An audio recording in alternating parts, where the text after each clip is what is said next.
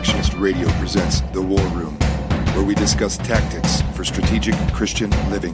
Mighty Lord, extend your kingdom, be the truth with triumph crown. Let the lands that sit in darkness hear the glorious gospel sound. Welcome to the War Room. This is Bill Evans, your host here in sunny Orlando, Florida, and it is my great pleasure to have my brother in Christ, Pastor Sunday Adelaja from Kyiv, Ukraine. Welcome to the War Room, Pastor Sunday. Thank you, sir. Thank you, my brother. Thank you, Brother Bill. I'm so excited to get to know you because there is a surprise to me, like I already told you. I'm totally impressed, and I see that God is a God of restoration, and he's true to his word that he always has 7,000 in every situation, in every circumstance. Even when you think nothing is going on, he always has his 7,000 people. In America, if you don't cross your T's or dot your I's, theologically speaking, you're immediately discounted. The seminary system here is a great bane on Christ's church, and what you are doing there in Kyiv is mentoring, and you are raising up leadership organically, recognizing callings and giftedness by the Holy Spirit, and putting people right to work, and they learn by doing. Yep. I watch so much of your videos and the things you're putting up now about young entrepreneurs and the entrepreneurial spirit and creating wealth. You know, it takes resources to build the kingdom. Yep. From your perspective, and I believe from the biblical perspective, you see money as a tool of dominion. Of expanding the kingdom. We are so excited about American Christians who are kingdom driven, getting to know about what your work, and I urge everyone to follow you. What I thought we would do today, because you and I may very well have differences in interpretation in some areas of Christian theology. Yeah. But we are united by faith in Christ. Yeah. Jesus said, "Blessed are the pure in heart, not blessed are the pure in doctrine." And if we're going to extend Christ's kingdom, we have to work with people who are different than we are, because everyone is different than we are. Yeah. And so we love to build bridges with brothers. I was asked earlier today, is he post-millennial? One American theologian said, you're either a glass half full Christian or you're a glass half empty Christian. Yeah. Either you're a pessimist or you're an optimist. And yeah. I believe you're an optimist. Yeah. Whatever you call it, you believe in gospel victory, do you not? Well, do you want me to answer already? Yes, of course. Okay. Am I a post-millennium or is it pre-millennium? I don't even know what they call any other thing. Is it premillennial, it has to do with an age of gospel victory. Everyone believes in an age where Christ reigns supreme. The only question is does Christ reign supreme only in our hearts, or does he reign supreme in the whole world, over all the institutions? Do all the kings of the earth come and kiss the Son? Is there worldwide revival, or is it only after Christ comes? A postmillennialist believes that, and I've mentioned this several times on your post. Is it two you have or three? Well, there's three. There's amillennial, which says there's really no millennial. It's just that wheat and the tares grow up together. And then there's the premillennials. Let's say that after Christ comes, he will establish his kingly reign over all the earth. And a postmillennialist says, no, Christ is reigning right now from the right hand of the Father, and he can reign from heaven just as well as he could reign from anywhere else. A postmillennialist would say, God the Father has promised to the Son the nations of the earth as his inheritance. So the question is, when does he receive that? When does Christ receive his You inheritance? see, I didn't even know all the details. I said, I don't know if Pastor Sunday even knows these categories. Yeah, I'm not. Because You in America are big on theology. I am not a theology person. I got saved when I was watching a television evangelist, preach, and I got saved on watching TV. And I left 6 months later, my homeland of Nigeria, with Bible, just my Bible. And I went to Russia, and I've been here for over 30 years now. And I didn't have any opportunity to go to any Bible school or theological school. And I'm happy for it because I wanted to do it. One school in America in particular invited me to give me a scholarship to come and study in the Bible school, or the seminary. But the Lord spoke to my heart very clearly and said, I have different ways of raising up my generals. I never had the concept of general before then, but that's what the word I heard in my spirit. And he said, when I want to do a new thing, there are different ways I raise up people. Some I raise up in the local church. Some I raise up with mentors, with senior mentees to be mentored by men of God, by people who know God, by people who are taught. Some are mentored or raised up in the Bible schools or the colleges or seminaries. But then when I want to do something unique and different, I will normally take my servants or my generals into the wilderness, into solitary, and on a solitary journey. And in that solitary journey, I isolate them from the crowd and from the noise of their era and of their age, so that they will be focused on receiving the direction and the revelation that I'm giving to them. So he showed me in the scriptures about Moses was in the wilderness, about John the Baptist was in the wilderness, and even Paul was in the wilderness, and even Jesus was led into the wilderness. So he was telling me about that. So and I'm very thankful, because when I read the Bible now, I read it from that concept. From that perspective of what I am reading from, just the Word of God.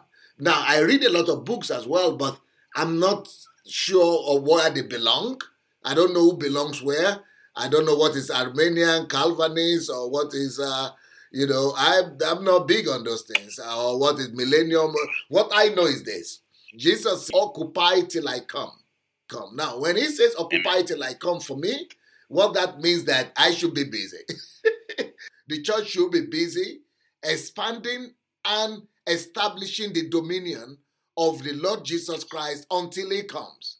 Now, in my own perspective, the way I understand that is that the church has to be busy expanding the dominion of the Lord Jesus Christ on the earth.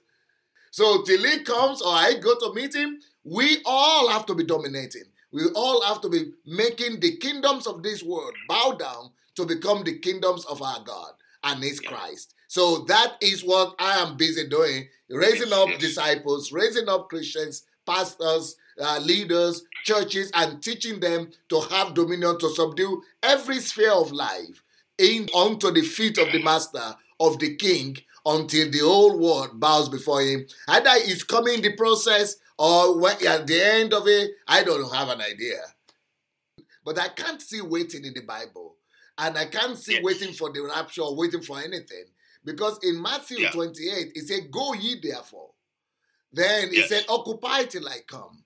It said, make the kingdoms of this world become the kingdom of God and of his Christ. So that is talking about walking and getting busy and going to everywhere to dominate. So where do they get the idea of waiting for? That I don't get. Yeah, we see that the Great Commission in Matthew 28 is really just a restatement of the dominion mandate in Genesis, where he says, go be fruitful and multiply and take dominion and subdue the earth. Yep. But the church fulfills its mandate when it changes the society, not when it is confined to its sanctuary and Sunday school classrooms. This is from your book, Church Shift. Yes, because that is one of the things that I saw in America when I came. I was shocked. All these things, America helped me. That's Church Shift is a book I wrote to kind of say bye-bye America, but I give you the mandate the way I understand the kingdom. So I say church shift. The church, the way it's practiced in America, has got to shift. Church is the focus of the church, and the goal of the church must never be the pulpit. As a matter of fact, the building and the structure, the organized church, is the bane of Christianity, is the death of Christianity. Once you begin to focus on it, and I call it housekeeping. Once you begin to focus on housekeeping, which is taking care of your house, it's just like me now. I wake up in my house, I have to make my bed, go to the kitchen, put things in order, but I still have to go to my office and work. So I don't say because I've put my bed in order, I've walked. I still have to go out to the field.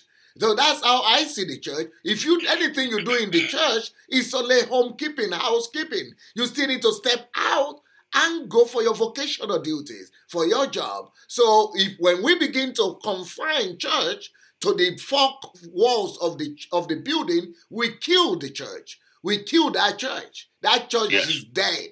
So the focus is always to look outward, outside. And because that is the only place, the battles are only won in the field, in the battlefield, not in the headquarters, not in the war room, but in the battlefield. Yeah. We would even say that to focus on saving souls is a mistake. Yes, sir.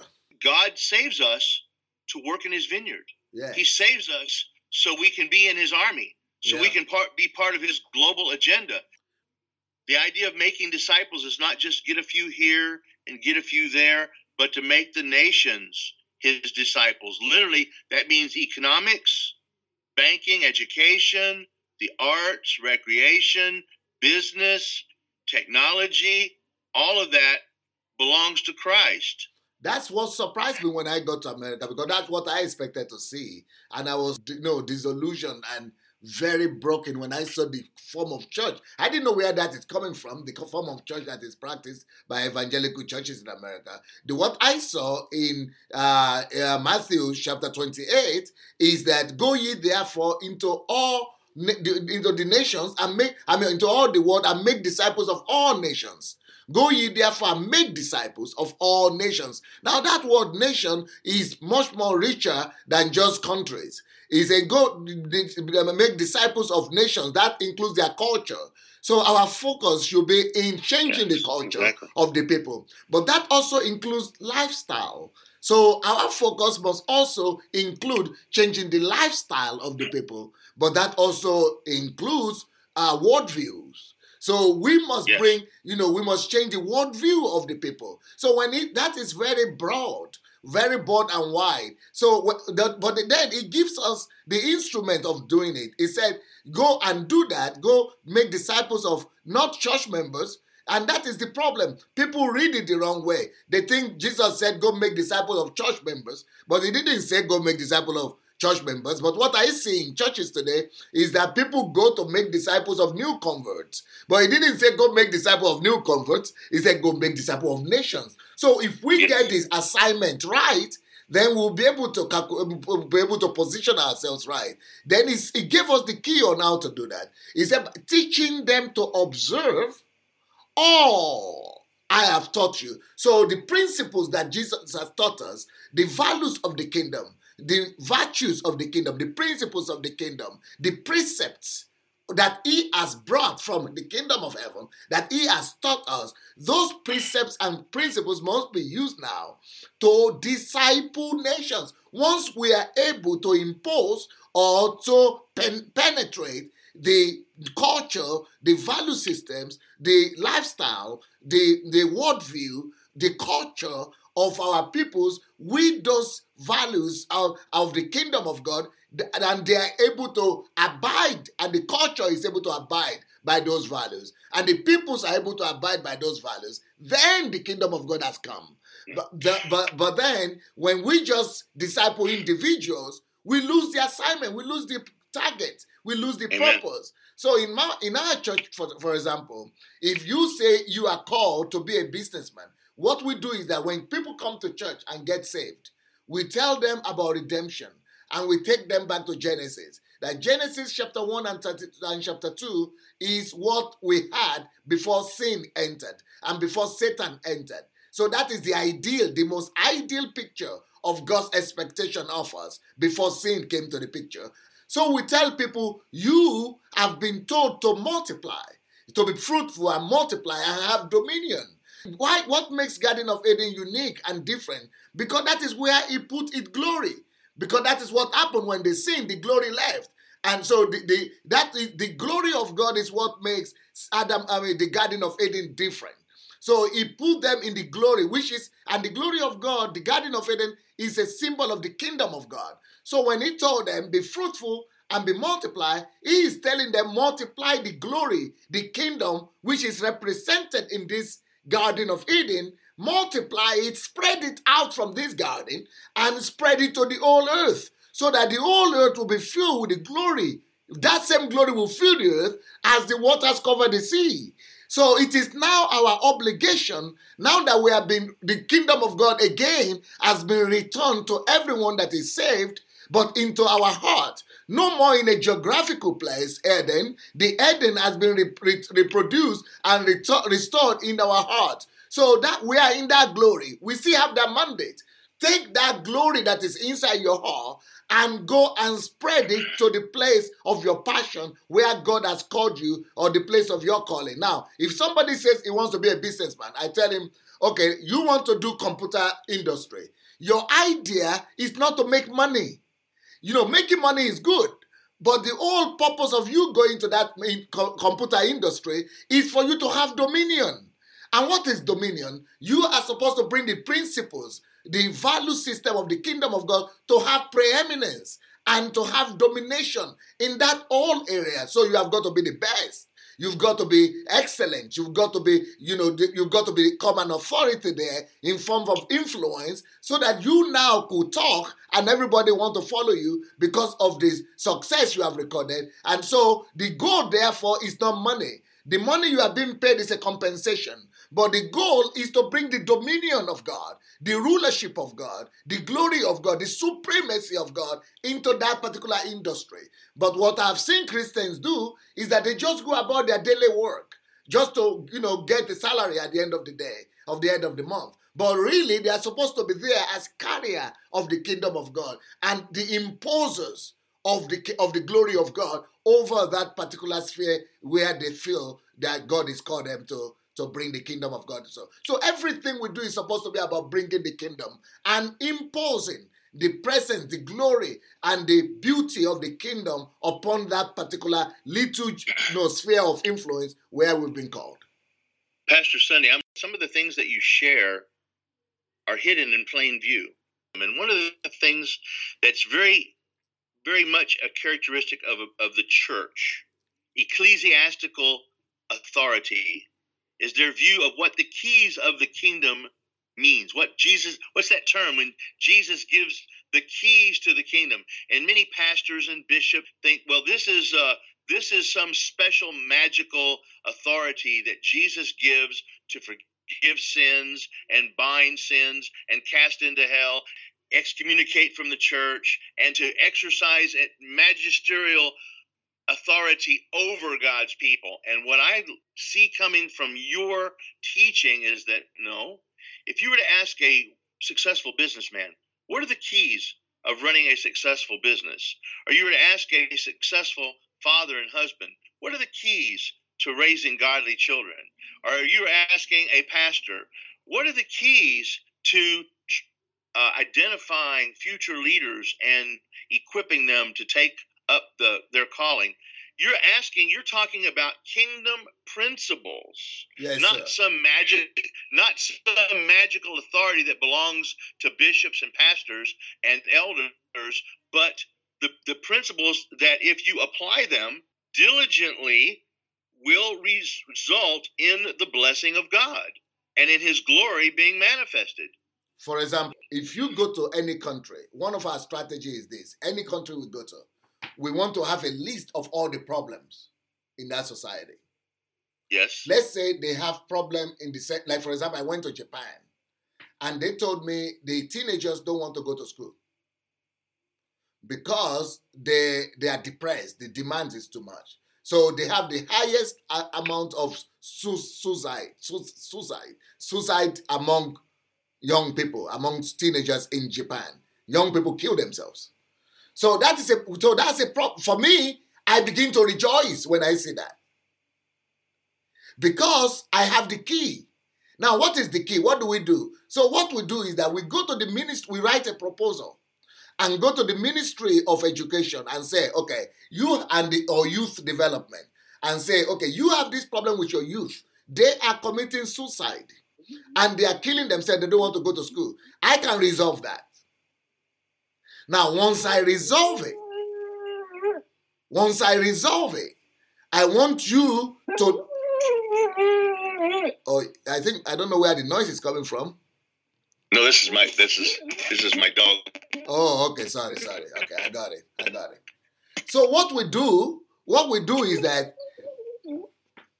so what we normally do is we will go there, we will minister to maybe 1, 2, 3, 4, 5 kids, get them saved, teach them the principles of the kingdom of God in the sense that the word of God changes you. And we teach them, for example, about honoring your father and mother. We teach them about, the power of law and how protective law is. We teach them the advantages of principles, observing principles, of living for a purpose, so we bring purpose, meaning into the life of this person. So once we are able to change 2, 3, 4, 5 people's lives, then we write the principles out and tell them, see, you give us the worst student. You give us 5 worst students in your school. See them, they are changed. They will now come with their stories. We have a model. That way we created a prototype. We just form a model there that we have done something that your educational system was not able to do. We have just done something that your whole country was not able to resolve. We have helped these people. Now, just like we did with these 5 people, we are going to do it with 5 million. So that is how we get entrance. Because we just use the keys of the kingdom to bring deliverance, to bring meaning, to bring focus, to bring purposeful living, and to bring answer. For example, in this country, Ukraine, they had a huge problem with drug addiction. And they couldn't solve problems of drugs. I said, no problem. I will resolve it. I don't need God to come from heaven. God is in me. God is in us. We have his principles. We have his word. He has already given us the secret. So I come and use the principle of, and these drug addicts, they don't want to talk to anybody. You know what I come to do? I teach my people to do this. We come and manifest love to them.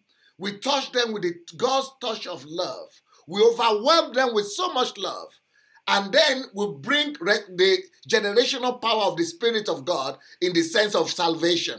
So we teach them principles of cleanliness. We teach them of what redemption means, what Christ has done for them, and what has happened for them and what they are here for. We give them purpose that you are here to rule and reign. You are here to have dominion. You don't just live to be a dog or a cat or animal. No, look at whose image you are made. We show them the image of the God who they are made in. When you can help people to see the image, when you can give them the mirror, to see this is how you are supposed to look at. Look at how you are supposed to look. You're supposed to look like God, like Jesus. That is the image from which you are made. You are made from that image. If you could get the original of how you are made to be, we make them to see mentally. Once they are able to see who they are supposed to be, they come back to themselves. They wake up.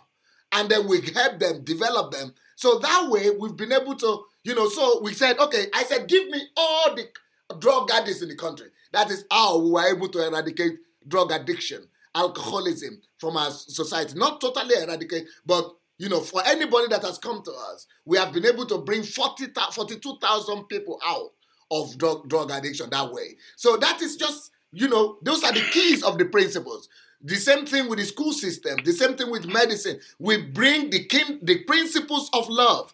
the principles of purpose, the principles of redemption, the principles of regeneration, the principles of the kingdom of God. We bring it alive into people. We give people hope. We give people, so by the time they experience it and they change, that becomes a standard for us. So that's a prototype. And then we multiply that and make it to be a standard for the whole nation.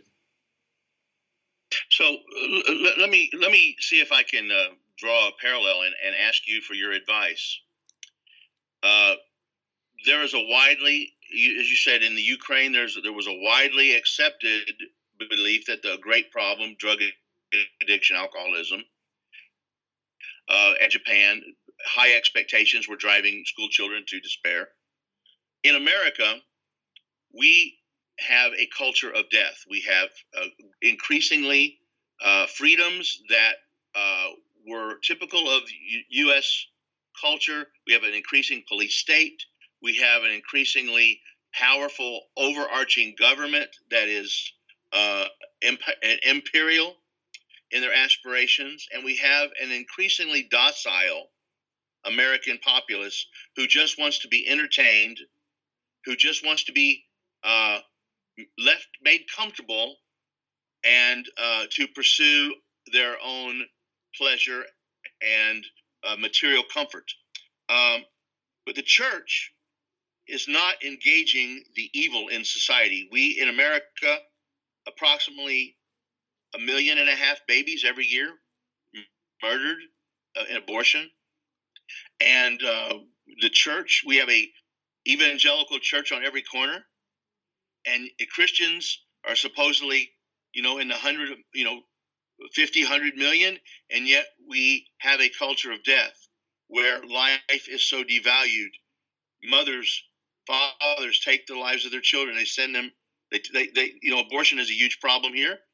In addition, we have now a huge problem with transgender confusion, homosexuality, sodomy, immorality. Many of us in America would say, well, this is judgment upon America for the church not standing up to the evils that surround it. In other words, the people of God must be engaging the enemies of God. And yet, your approach to engaging unbelief and these problems in society sound like they're not so much to denounce them, but they're to minister to them. Your perspective, I think, is more that you serve them. You take responsibility. I am the kingdom carrier. I have the solution. I have the answer. That's what the kingdom is. Kingdom has answer to everything on the earth. You see, let me tell you something. This whole earth is made and created to function according to the standards of heaven. So right. the earth, therefore, is a miniature of the kingdom of heaven. So whatsoever makes the kingdom of heaven to function is the only thing that will make the earth to function. It is only when the earth is aligned with the laws and the principles of heaven that the earth will function perfectly. For example, it's like the way if you live anyhow you want to live on the earth by any principles you want, it's like swimming against the tide. But if you want to, for example, let's take one principle in the kingdom of God. So what makes the kingdom of God tick? What makes the kingdom of God work? So the Bible tells us that God, in all his nature, is love. So when we live by love, when I am able to discover love, the nature of God, and I am able to make love my nature, and I am able to tell people, you see, you are made to function by love. Whenever you refuse to function by love, you are moving against the tide. So I come to them, that's just one principle. I come to them and I say, you are created to function by love. If you don't function by love, let's say you begin to hate. You begin to have heart pressure. You begin to have stomach ache. You begin to have a heart attack. Because that's not the way you are made to function. So the whole earth is like that. only when we are able to make the earth to come to a place of identifying the principles of the kingdom of God. That's why Jesus brought these principles. So he says you are the light of the world. Why? Because you carry the answers of the kingdom of God. You know the principles of the kingdom of God. You know the keys of the kingdom. So when I see anything wrong in my community or in my country, I don't come against it. No, I take responsibility because I know the answer. They don't know the answer, but I know the answer. They don't know the solution, but I know the solution. So I come and I apply the solutions. So what the church is supposed to be about is to be training and teaching every member of the congregation to know the principles of the kingdom of God, the laws, the keys of the kingdom of heaven, and how to apply them in different situations. Not just to argue, not just to make intellectual cases, but to be able to bring practical helps and solutions, not to condemn, because if you begin to condemn, then you lose them. Then you will never be able to win them. Then they will never listen to you. But when you come to love, to embrace them, and you overwhelm them with love first, then they are ready to listen to you. Are you interested in Christian education? Would you like to learn how to be a Christian teacher or how to run your very own Christian school with success? The GCS Apprenticeship Program can help.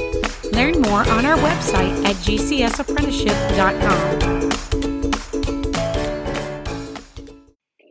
As our listeners begin to listen and we finish the narration on your book, Church Shifts, and these are, I've gleaned a bunch of principles just from the first several chapters, one of which is clear that you said God anticipates the redemption of the nations. Yes, sir.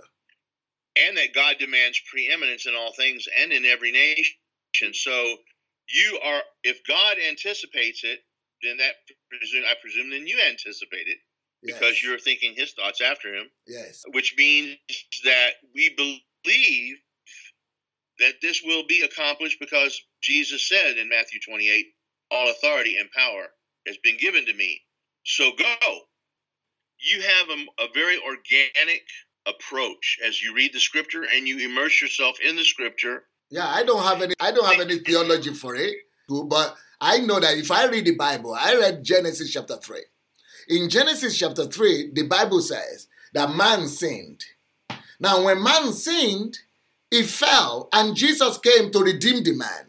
But also, when you look at Genesis very well, you will see that the consequences of the fall did not just affect the man. First of all, the earth lost the kingdom. So if God is just, and if God is just and God is systematic in his approach, he will redeem not just the man, but he will redeem the earth. Because the earth lost the kingdom as a result of the fall of man. God also, didn't want to curse the man. He cursed the land and said, curse is the land for your sake. Curse is for your sake. And as a result of that curse, there was nothing like thorns and thistles before that statement. But immediately in verse 18, after that statement, thorns and thistles began to come out from the earth as a sign of if God now sends Jesus to come back to redeem the man, it's an incomplete job to just redeem the man without redeeming the earth. So, but it starts with the king, the man who is supposed to be the king of the dominion. So, but the mandate for the man is that you, man, now Jesus has redeemed you. He has come into your heart. Now, the earth was cursed for your sake and because of you. Now you take responsibility for the earth that was cursed for your sake and go and manifest the kingdom that you have now received to redeem and regenerate the earth itself. That is why in Romans chapter 8, it says the whole earth is waiting for the manifestation of the sons of God. Why? Because the sons have tasted the glory. They have tasted redemption. And creation itself is waiting for that redemption. That's why we don't blame anything. We don't blame problems. We know what we are here for. We know who we are. We have been redeemed. The kingdom has been brought into us. We now need to go and release that same kingdom through the principles and the spirit of the kingdom. We release it to redeem and regenerate every aspect of the earth. So that way, we have been redeemed to be redeemers of the earth. Yes, I think if people don't get outside of their country, they don't see what God is doing in the whole world. There are notable cases of like the nation of Uganda, where the land was virtually cursed and under the regime of Idi Amin, and now that the people of God are rising up in Uganda, and it's almost as though Uganda has entered into a covenant with God, and He's blessing the land and their agriculture and their climate, that everything is affected. So revival is not just in the heart of a man, but that revival reaches to his whole society and affects it. Pastor Sunday, I know we only have a little bit of time with you, and we've taken a bunch of that. My assistant said we could only go till 6, but I think we could actually take the freedom and go another 30 minutes or 40 minutes. Well, we would love to do that. I want to make sure that people understand what's going on now, where God is calling you to return to Nigeria. We want to know about the fellowship there in Kiev. You are having a worldwide influence.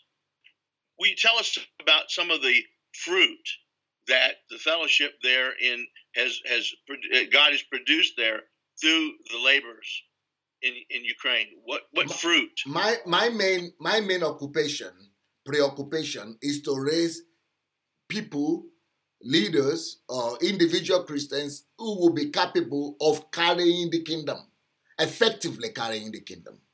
So we don't just carry God and impose the kingdom of God, the dominion of the kingdom of God everywhere we feel God is calling us to go to. So I am a failure if I only build a church that has crowd but doesn't have kingdom imposers.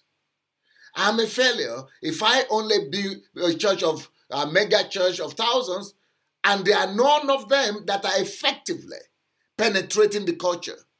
They are changing the culture. That's failure.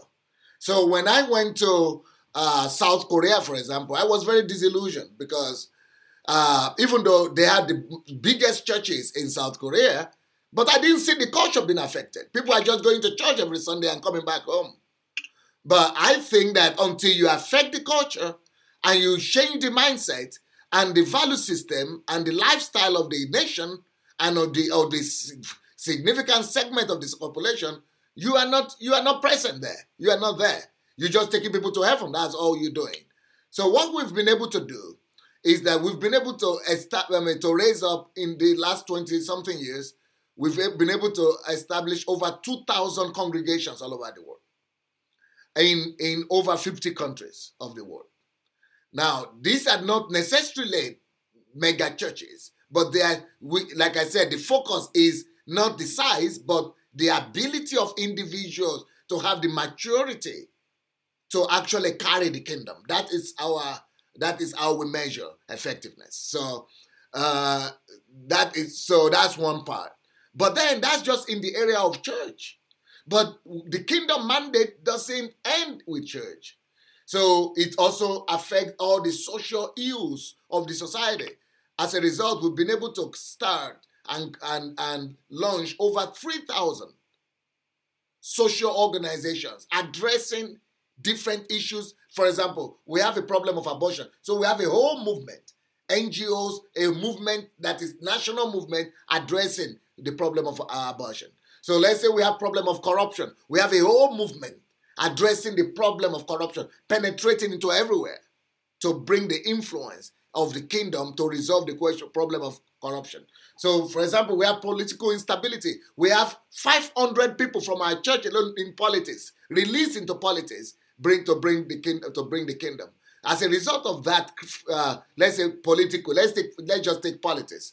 For example, we were so influential, we helped arrange a situation, a movement that was called Orange Revolution here. We played a major role as a church in that one. And after the Orange Revolution, we started 3 political parties in our church. Not me. Religion doesn't do that. But I helped bring awareness to individuals who knew that their calling was politics. So they started this and went into politics without me, but they have been taught and trained to carry the kingdom. As a result, those people who came out of our church were controlling between 30 to 35% of the parliament of city of Kiev, not national parliament, but the capital city. So that is like from the year 2005 to 2012, we had, that is like 2005 to 2012, almost 8 years or so of rulership of our people. And then, can you imagine in a city of 4 million people, 34%, at a point it was 30%, then the second election it was 34%, while people coming from our kingdom influence. And then the mayor of the city for 2 terms he was also coming from the church. So that tells you a little bit about the penetration and the impact of the teaching. So it's gone to church life, like planting of churches, all these 2,000 over churches all over the world, is 50 countries of the world, is gone into these social spheres of life, 3,000 social organizations, NGOs resolving and addressing issues of any issue that pertains to the problem of the country. 3,000 problems we were able to identify, 3,000 organizations addressing them. So now with politics, that's what we just heard about. At a point, the supreme judge of the country was coming from our church. We had group in the national parliament. That was where all my problems started, because the government of this world begins to feel threatened. So that was when they saw, and then I produced 200 millionaires in US dollars. And then we started 2,500 companies. This is from one church. So the government of the land, the central government, began to say, this is the biggest threat. And because I'm a black man, they said I'm bringing black American and African religion to change and shift the culture, the Orthodox culture of the land.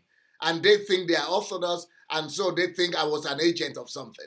So when one of the companies suffered bankruptcy, they said, oh yeah, this is the way to get him. So the political opponents who lost in the election to our people, they were in the central power, and they said, okay, he must be one of those people who put up it was a scheme, they said. It should have been, so they just built it up. So for 8 years, I've taken them to court to prove the allegation that this is right. For 8 years, they cannot do anything. They couldn't prove it.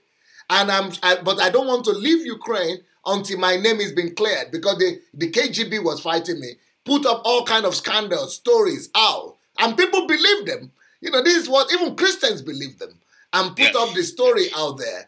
And because they don't know the intensity and what the spiritual warfare that is going on. Even pastors of other churches who don't believe in the kingdom dominion, they think you are giving us problem because you go into politics, you go into business. Why should you do that? Just stay in the church. So because you don't stay in the church, that's why you have all the problems. And you making us the government to be against all of us. So they partnered with the government so that they will say, okay, we don't support what he's doing. We shouldn't have influence in the government. We shouldn't have influence in politics. We shouldn't have influence in society. We should just go to heaven. So, so they think that this is heresy because of what with this kind of mindset. Well, what's interesting, and it became apparent to me immediately upon my an oldest friend who was a missionary in Madrid and is now a missionary to visiting scholars in the United States. He deals with people from Ukraine, Iran, China, all over the world who come here to the United States to further their professional degrees, doctorate, graduate, so on and so forth. He said, "You need to look at this man, this brother. And I have known this man for 37 years, And when he tells me I need to look at something, I need to look at it. And he introduced me to you, and I said, this will resonate with the people that I work with and minister with, because you reach all of the same conclusions. You sound like you have been reading all of the things that we read. And why I introduced you to Bojidar, you two are like on the same wavelength. The reason why I gave up on the United States is because I never met people like you. So because the people I saw there, they are not interested in the kingdom. They don't even know what it means. I was just disillusion because of the greed. People are about ministry. I don't know what that is about. They will not take ministry to heaven. People just want to build ministry. I had a ministry. I had a 25,000 church here, and I was preaching 3 times a day, trying to kill myself. Then I got smart. I said, no, I would rather break this into small pieces. Why should I be the superstar? That is distracting people from Christ. That is bringing people's attention from Christ on me. That is bringing me into trouble. I would rather raise sons. The kingdom of God is about raising sons, raising children to become sons. Sons who could take charge of nations, who could take charge of territories, of spheres of life, and who could bring the kingdom of God to every sphere, nook and corner of the earth. So that is the purpose of the church, to raise up sons who will be matured enough to be a gift and a blessing and a savior and deliverers to different spheres of life. So, but when I was trying to talk to Americans about this, they are saying, okay, we can make, how much money came out from the offering? They are not hearing me. They are talking about offering. Oh, the budget is this. Oh, we need to build another. No, that just broke my heart. Well, sometimes their priorities are misplaced. They're looking for to grow the best looking trees instead of raising the best tasting fruit. Yeah. And sometimes the best tasting fruit doesn't come from the prettiest trees. And what we would say regarding loving people, well, what is love? Well, the New Testament tells us that love is the fulfillment of the law. How do I love my neighbor? Well, I don't murder him. I don't hate him. I don't commit adultery. I don't steal from him. I don't bear false witness against him. I don't take his things. The way I love my neighbor is not by going and giving him a hug. Essentially, the way we love is we obey God's commandments. Jesus said, how do you love me? You keep my commandments. And what is sin? Sin is the transgression of the law. So we'd say, well, God's law is the ethical and judicial pattern for how God wants us to live. And when nations stray from God's law, then now we're not saved by the law. We're saved by grace to obey the law. But we think about being a spiritual man, and what we've learned that there's only one place in Scripture where it tells us what is a spiritual man. A spiritual man is one, he said in Hebrews, who's had his senses trained to discern good and evil. So what you're doing is you are raising up men who can go down and be leaders in the gates. Yes. Sit in the gates, be the judges, and be like the Solomon and make wise choices for the people. In Deuteronomy, when he gives the law of God, he says, this law shall be our renown. The other nations are going to say, what people have a God so close to them, define good and evil so clearly? Brother Evan, one thing I will say our theology differs a little bit is that when you talk about love of God in the New Testament, the way I understand it and the way I've taught my people is that it is two-faceted. One aspect of love is what you just described. Love him and obey his commandment. But then the other aspect of love is that it says, this is how to love another person by giving. This is true love. The one that really loves will give his life and for his brother. Yes. Now, the way God taught me this is this. When I was struggling, I came here to the former Soviet Union, and 4 years I couldn't get any Europeans saved. Because Europeans will always look at Africans and say, we gave you scholarship. We made you to come here to study to help you. to go and help your people. You have hunger in Africa. You have famine in Africa. You are poor African. I should be helping you. You cannot tell me anything. I mean, you are like, we are helping you. So they don't listen. They don't take Africans serious. They say, if you want me to listen to you, go play basketball. We'll watch you. That's what they say here. So they don't take you serious, especially intellectually. They don't think you have enough intellect to command to be listened to. So for 4 years, I couldn't get any white person to follow me. So then God spoke to me very clearly and said, you are mistaken. I said, why? Because you are waiting for people to come to you to learn. That is hidden pride. And that pride must be tumbled. You must do like me. I left heaven. That is real love. I left heaven to come to the earth to show love. That is love. If you really love, you will sacrifice. If you really love, you will bend down. If you really love, you will leave your high tower and come down to the level of the person you want to reach out to. I said, but they're not listening to me. Then the Lord told me, you know what? In every big city where there are millions of people who don't want to listen to you because of prejudice or anything, there are also millions of people who are so desperate for love that they just don't know where you are. And you are not even going to them. So he's saying, why don't you do like I've prayed? Then God told me, let me tell you what ministry is in my own understanding. I said, what is that? And God said, okay, open to Matthew 25. That is real ministry. If you cannot leave your ivory tower, if you just say, well, I've got the law here, you come to me, you obey the law. You take responsibility and give it just on the victim. The victim doesn't have the strength. He doesn't have the energy to be able to obey the law right now. He's not having the grace. Even I myself, I'm only able to obey the law because of the grace that I got. So he said, go reach out to them. He told me, put down your Bible, remove your tie, remove your suit, go and look for people that need love. And go and touch them with God's touch of love. Go and embrace them. Go and make them feel that touch of love. If you could make them, when they feel that touch of love, they will be ready to listen to the law. Until they feel that love, the touch of the Spirit, that's the same thing Jesus did for us. The Spirit of, because the kingdom of God is a combination of two things. The Spirit of Christ and the principles of Christ. The Spirit of God and the Word of God. So the Spirit of God is the Spirit of love. Touch people with that Spirit. Let them feel the touch. Once they feel the touch, their heart is melted. Just like Holy Spirit comes to regenerate our heart and melt our heart. It makes us bow because of the love of God. So that's what I did. In 4 years, I couldn't get one white person, one European to touch me.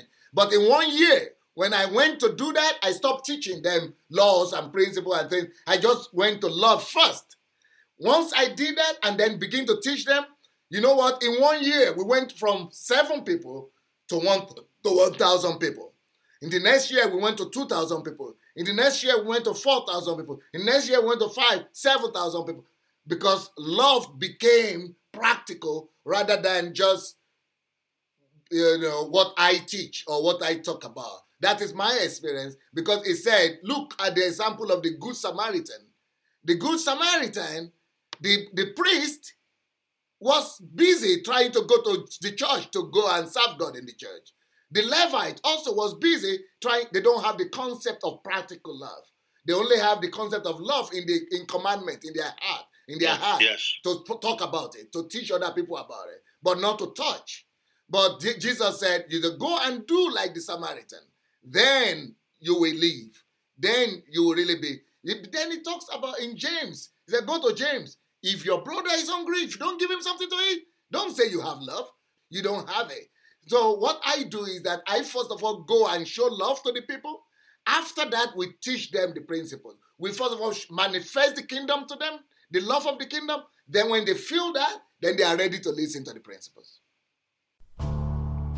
The Reconstructionist Radio Podcast Network brings to you a complete lineup of podcasts where you will hear practical and tactical theology. Our desire is not simply that you consume our shows, but that you also live out your faith in every area of life. We can talk all day long about these things, but if we fail to put them into practice, then we fail as ambassadors of Jesus Christ, our King.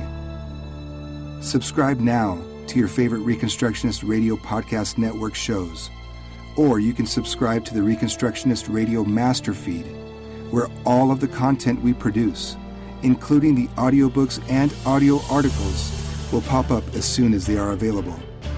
And don't forget to visit ReconstructionistRadio.com to volunteer as a narrator or to partner with this ministry financially. May the Holy Spirit stir you into action for Christ and His kingdom.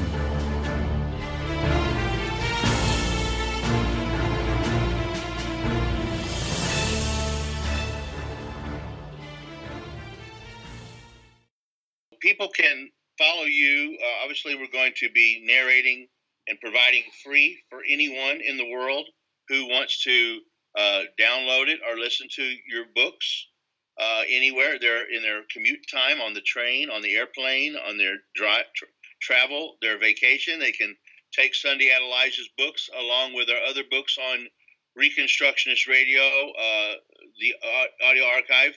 Also, this interview will be airing on the War Room. This has really been a real pleasure for me, not because you're a celebrity, because I think you must hate that word.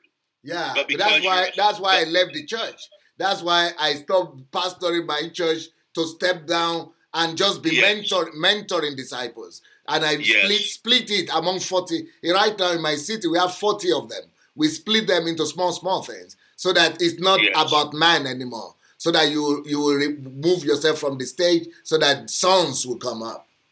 Yes, and you're in your home, as you told me in our interview, you only live in 10% of your home. Yes. Your home is full of people that you are loving and discipling and living life, just like Jesus did. They lived with Jesus. They walked with Jesus. They did things with Jesus. They went out and played football with Jesus. They went fishing with Jesus. Jesus' life was his laboratory. That was his pulpit. Yeah, it was his life. Yeah, and you're following in the way of the Master. And I tell you, you have, and I will say this about Pastor Sunday at Elijah. This brother has been given the opportunity to speak to the Knesset, the U.S. Senate, the legislatures and government officials of various nations, and universities all over the world, and yet he is a humble man. He took a phone call from a nobody. I'm a truck driver. But that is another problem that I saw in America. They want to make you into celebrity. They want to respect only successful people, which is a fallacy. Because the only basis for respect for anybody is that the person carries the image and likeness of God. That is the only condition. If you carry the image and likeness of God, you are as important as anybody in the world. Even you are living in the street. So when I go to meet and reach out to the people in the street, I don't see the guy as irresponsible. I see the image of God that has been blurred, that has been messed up, that has been scattered. I cannot wait. I cannot just sit down and see the image of God getting perished. I go and reflect the mirror of God. That this is how you are supposed to be like. This is how you are supposed to look like. Look, this is you. And he sees himself and he wakes up. And next time he's going with me to reflect the image of his original image of God on another person. I've been listening to Bojidar. He's like an encyclopedia to me. I'm more practical guy. He's more like a smart guy, but that has all the theology and the teachings and the knowledge. But I am not. I'm just someone that does it. I'm just out there working in the field. I'm the field guy. But I enjoy listening to him. Yeah. So. Yes. Well, Bojidar is interesting that Bojidar started on the street. Ooh. He just started on the street. He's not. He was a naval officer at the Bulgarian Naval Academy. Both of his parents were Communist Party members. By the time he was 12 years old, he had read all of Marx and Lenin and all of the rationalists. He's so smart. I like his mind. I like his knowledge. I like his theology. We like him too. We like him too. We love Bojidar, and he comes to Bulgaria every year because he is the head of the Bulgarian Reformation Ministry to lay a foundation for rebuilding Christendom in Eastern Europe. I will send the contact of my pastors to you so that we could connect them to the people over there in Bulgaria. I'll wait to meet with you at any time. It's just a pleasure talking to you. Just a pleasure. Because, I left America disappointed. Now, I am getting healed just talking to you. It's been healing for my heart to meet you, to hear how transparent you are, how kingdom-focused you are. You're not wanting to promote yourself. As Paul said, we preach not ourselves, but Christ Jesus as Lord, and ourselves as your servants for Jesus' sake. Yes, because leaders in this kingdom must be servants. That's the only way to be a leader. Amen. Amen. Pastor Sunday Adelijah, tell us about how our people can follow you. I have a YouTube channel that is called Sunday Adelijah Official. If they go to the homepage of that Sunday Adelijah Official on YouTube, they will see so many systematic series of teachings that I've done. That is the easiest way. Then they could also go to Amazon and look up Sunday Adelijah books. I have a lot of books there, but also I come on daily, 2 times a day on Facebook Live. And so if they want, they could check out Dr. Sunday Adelijah and then see, that's, I think, 12 noon Eastern Time and 2 p.m. Eastern Time. So twice a day, I'm there. Well, if the Lord reveals to you ways that we can cooperate, ways that we can support, ways that we can assist in prayer or in any logistics, let us know. We encourage all of our listeners on Reconstructionist Radio and the War Room to check out the books Church Shift. And I think you're going to find that this brother and the teaching and what they've done there is a model for us. We have all of the equipment. We have all of the natural ingredients. But this brother has the formula. Anytime. I'm available. I'm so elated and on the 7th heaven that there are people like you. We are so happy to have you as a friend and a brother and as a guest here today on the War Room. Thank you for joining us in the War Room. Please enjoy The Nation's Rage, Psalm 2, by My Soul Among Lions.